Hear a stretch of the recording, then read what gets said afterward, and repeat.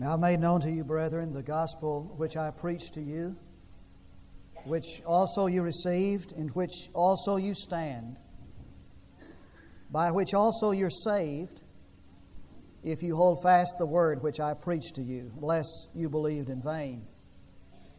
For I delivered to you as of first importance what I also received, that Christ died for our sins according to the Scriptures, and that He was buried, and that He was raised on the third day according to the Scriptures, that He appeared to Cephas, then to the 12, that He appeared to more than 500 brethren at one time, most of whom remain until now, but some have fallen asleep.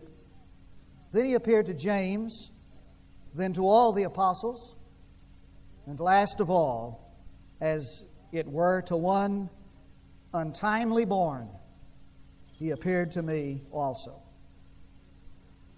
For years, Baylor University played its basketball games in Heart of Texas Coliseum. It really wasn't designed for basketball. It was actually, or is actually, a kind of a civic center out on the fairgrounds. It's where they had all the livestock shows. I mean, they might have a livestock show one afternoon and a basketball game that night. You can imagine how that smelled. It was a terrible place to play basketball. The roof leaked and the lighting was poor. In fact, it was like playing in a dungeon. One night, I remember, they had a total blackout, and they sat in absolute darkness for about 30 minutes waiting for somebody to get the lights on. I was watching them play one night, playing SMU, and it blew in a blue norther, and we like to froze to death because there's just big old huge cracks in the building. It's terrible, the worst place in the Southwest Conference. But with the building of the magnificent special events center called Farrell Center on the campus of Baylor University, they prepared to play their last game on March the 5th, 1988, in Heart of Texas Coliseum. It was a media event. Now, you can't have a media event without selling T-shirts like this. That's because I helped turn off the lights in the Heart of Texas Coliseum, March the 5th, 1988. And they actually did that. When the game was over, they turned out all the lights and everybody had a candle, and they celebrated. And they talked to the sports information director, and he exulted. He was so caught up in the excitement of it. He sounded like a man with a new baby. He said, just think of it. No more leaky roofs. No more playing in the darkness. No more freezing to death. No more smell of cattle. On March the 5th, 1988, they gathered at Heart of Texas Coliseum and celebrated the things that are no more. Because this is Easter Sunday all over the world today, we gather in great cathedrals and in little white churches in the wildwood, and we celebrate the things that are no more. No more suffering for the Savior. And for 6 hours He hung on that cross in brutal agony. And now He cries, Father, into Thy hand I commit my spirit. If it were a battle, this would be the aftermath. If it were a journey, this would be the sight of home. If it were a storm, this would be the sun breaking through the clouds. But it is not. It is a Messiah. And this is His sigh of joy. And across Skull Hill, there rang out that sound. Father, the voice that raised the dead, that taught the willing, that screamed at God, now calls Him Father. And the two are one again. And the schism has been bridged. And in the language of a little Jewish boy saying his goodnight prayer, he said, Father, it's over. Take me home. In the 17th chapter of John, we read his prayer. And the pathos of it moves us all the way down to our toes. Oh, Father, glorify Thou me with the glory I had before the world was. And in that same voice, although now hoarse with dehydration, he says, Father, it's over. Satan's vultures have been scattered. Hell's demons have been chained. And death has been abolished. Take me home. Take him home. Take the prince to the king. Take the son to the father. Take the pilgrim to his rest, for he deserves it. Come, 10,000 angels, and take this wounded man to the cradle of his father's arms, for now it's over. The suffering is no more. No more separation from the sovereign. The annual event always drew a crowd. And so the high priest once a year would take a lamb in his arms and solemnly climb the temple steps. And then he entered behind that great curtain, that veil that hung, separating God from man. And the people waited on the outside as he passed through that curtain with this lamb. And he slew the lamb on the altar. And he prayed that God would be appeased one more time. And outside the people sighed because their sins had been rolled back for one more year. And that curtain hung there as a reminder of the distance between God and man. It was like man was isolated across a great chasm that no one could breach. That man was isolated on an island, quarantined by his sin. And God could have left it that way had He chosen. He could have smashed the sorry scheme of things entire, thrown in the towel, and begun again with a new generation on a new planet. He could have, but He didn't. And so He stood in the darkness of an eclipsed sun with a lamb. And He laid that lamb on the altar. Not some Jew's lamb, not some priest's lamb, not some shepherd's lamb, but the Lamb of God. And angels hushed as that blood fell from that sacrifice on the golden altar. Behold, the Lamb of God that takes away the sin of the world. And then God looked back as for one last time at that curtain, and then it happened. It cleaved from top to bottom. It was ripped from top to bottom, and it hung there limply. And all of heaven's angels shouted, no more separation from the sovereign. No more sacrifice for sin. What do you do with your sin? That's a question that is echoed from Eden's innocency. What does man do with his sin? T.S. Eliot has a monumental work called Cocktail Party. In this play, he has a character by the name of Celia talking to her psychiatrist, a man by the name of Riley. And she's talking about the fact that these things that she has done trouble her and bother her conscience. And so he responds like this, well, tell me, what was your family's attitude toward the word sin? Oh, she said, I was taught not to believe it. That misbehavior was just bad form. And that anybody who was overly conscious with guilt was kind of kinky. But then she admits to her psychiatrist that she's having a problem resolving this feeling of failure in her life, whatever you call it. And she said, I have such a feeling of uncleanness, of incompleteness. I feel that I have failed someone outside of myself. Do you understand what I mean? And that I must atone. Atone, is that the word? And then she said, sir, is it possible for you to treat a patient in that state of mind? Big question. What do we do with our sin? Now, a British psychiatrist said, modern man no longer is troubled by the matter of sin. He sees that category as a holdover from an ancient past, and he's no longer troubled by such a concept. You may not call it sin, but what do we do when that feeling of failure sweeps over us, when we break faith with the highest ideals in life? And what do we do when we realize, when we know in ourselves that we've done something that we should not have done, and when we know within ourselves we've not done what we should have done? Good question, most practical question could ever be asked on Easter Day. What do you do with your sin? And I've dealt with people and found that people handle their sin in a variety of ways. Most often by evading or avoiding it, We bury it under an avalanche of business, even religious activity. It's a way to deal with it, but it is a disastrous way. He was right who said, "He who carries a secret sentences himself to a dungeon." And there are some who disavow responsibility for it, disclaim responsibility for it. And so when God stood between the tree that was forbidden and Adam and looked at them with that piercing look we've all known that always goes down to the deep of us, Adam pointed at Eve, and Eve pointed at the serpent, and they both said, "It's not our fault." And then there's projection.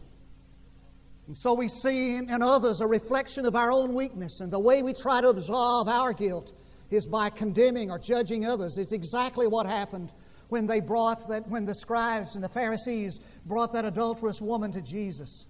And after scratching in the sand a while, he got up and said, "The problem is not just her problem. It's your problem as well. Now you go and deal with your sin before you condemn her, because missions begins at home." And then some of us like to say, "Well, everybody's doing it. It's no big deal." John Claypool tells about trying to minister to a man who's sitting one Saturday afternoon lying on his couch, a couch potato, drinking beer. His wife was complaining about him, sitting there all afternoon drinking beer, and she was nagging and griping. And finally, when he'd had one beer too many and one complaint too many, he jumped up and stormed out of the house, got in the car, and started down the driveway, backing out. Didn't know his little boy was behind the car. Ran over him and killed him. And he never got over it. And John Claypool said, "What kind of a pastor would I have been if I had said to him, 'Look, I've read where two other fathers did the very same thing. Forget it.'" How do you forget it? How do you deal with this matter of sin? All of these are ways, but they're inadequate ways to deal with sin, because they rely solely upon a human resource. Though your sin be as scarlet, it'll be white as snow. In order for that to happen, there's got to be some help from the outside. In order for our sin to be absolved and for us to get on with life again, somebody has to come from the outside to help us. I'm referring, of course, to the fact of the finished work of Christ at Calvary. And I say with Myron Miriam, that a man must accept the atonement God provides in Christ Jesus, or he must attempt to make some of his own. The only way to deal with the sin problem is to bring it to the great physician and turn to him. No more sacrifice. For the Scripture says, "Not by the blood of goats and calves, but through his own blood he entered into the holy place once and for all, having obtained for us an eternal redemption." No more sacrifice. No more sting of death. It's recorded in the 2nd chapter of the book of Acts. And these Pentecostals, these post-resurrection Christians, acting strange. They almost have a fanatical courage and joy as they spill out into the streets preaching and witnessing. And the only explanation that the Jews have is, these men are drunk. And Peter gets up to disclaim that. He says, "We're not drunk." He said, the bars are not even open. It's just 9 o'clock in the morning. We're not drunk as you suppose. Notice he said, "Not drunk as you suppose." He didn't deny being drunk. We're just not drunk as you suppose. We're not drunk on wine that comes in wine skins and bottles. We're drunk on the new wine of the Holy Spirit. That's why we're acting like this. And he gave explanation. He said, speaking of Jesus, "For God raised him from the dead, putting an end to the agony of death, seeing that it no longer has power to hold him." What he's saying is that God has the last laugh, and the person who laughs best. And the father said, "Well, does she speak English?" He said, "No, but it doesn't matter. She laughs in English." And Tom Hilton said, "That's the universal language." He said, "You don't need a UN interpreter to interpret laughter." He said, "That's a language everybody understands." And so the preacher in the book of Ecclesiastes says, it's time, there's a time to laugh. I submit to you, are you listening to me? It's time to laugh at death. It no longer holds terror for us. We don't have to deny that we're dying or try to camouflage it or paint it with a picture, paint it with colored face. We don't have to deny we're dying. The enemy of death has been defeated. We don't have to deny that we're getting older. Getting older means that we're one step closer to His victory. We don't have to cower before pain and illness. For the worst thing that could happen to us is that we die. So what? Did you hear that? Death? So what? So I die. That just means that I spend an eternity with Christ. An eternity that's more fun than this life, more full than this life, happier than this life, more secure than this life. For now there is no pain, no sorrow, no crying, no death. And I'm struck by the fact that we talk about when somebody dies, we talk about him having passed away. And the Bible says that death has passed away.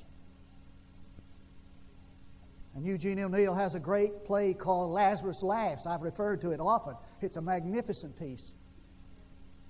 It's the story of this man who had been brought back from the putrefying grave. He'd already begun to stink. And he's a strange character, this Lazarus, brought back from the dead. Controversial, because all he does now is laugh. Even at death he laughs.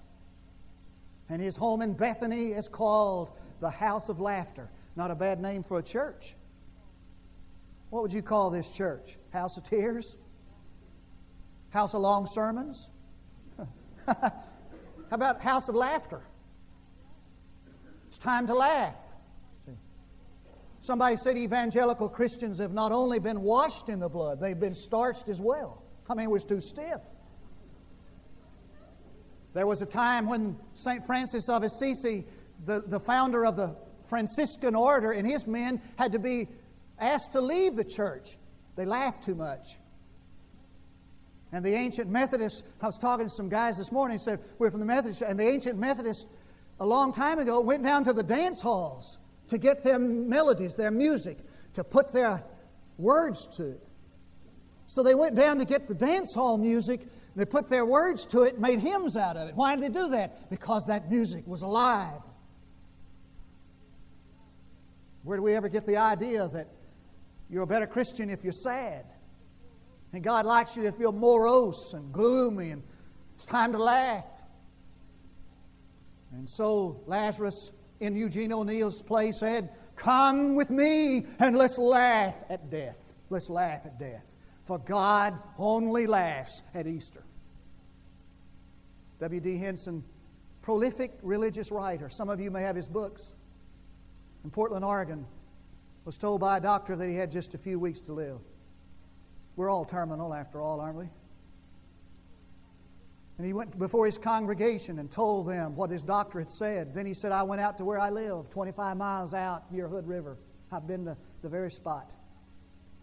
And he said, I stood there and I looked at snow-capped mountains and I looked at that river in which I rejoice. And later on that night I went out and watched God light His lamps in the sky. And I said, I may not see you many more times, O mountains, but I'll be alive when you're dust.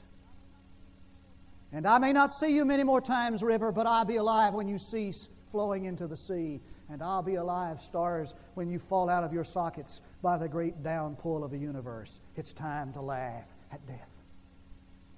No more sting in death. No more suffering for the Savior. No more separation from the Sovereign. No more sacrifice for sin. No more sting of death. One last word, please. No more shrinking at the summons. And the women came back from the garden tomb, burst into the company of the disciples, and said, Tidwell paraphrase, get up off of your keister and go down to, wasn't really, it's not in the Bible. It's, get up off of your duff and go down to Galilee, for the Lord says He goes before you there. I love it. Get up from here and head off down to Galilee. And the Lord said He'd meet you there. Ray Steadman said he grew up in Illinois, and just a kid in Illinois, when his daddy was going to move to Montana.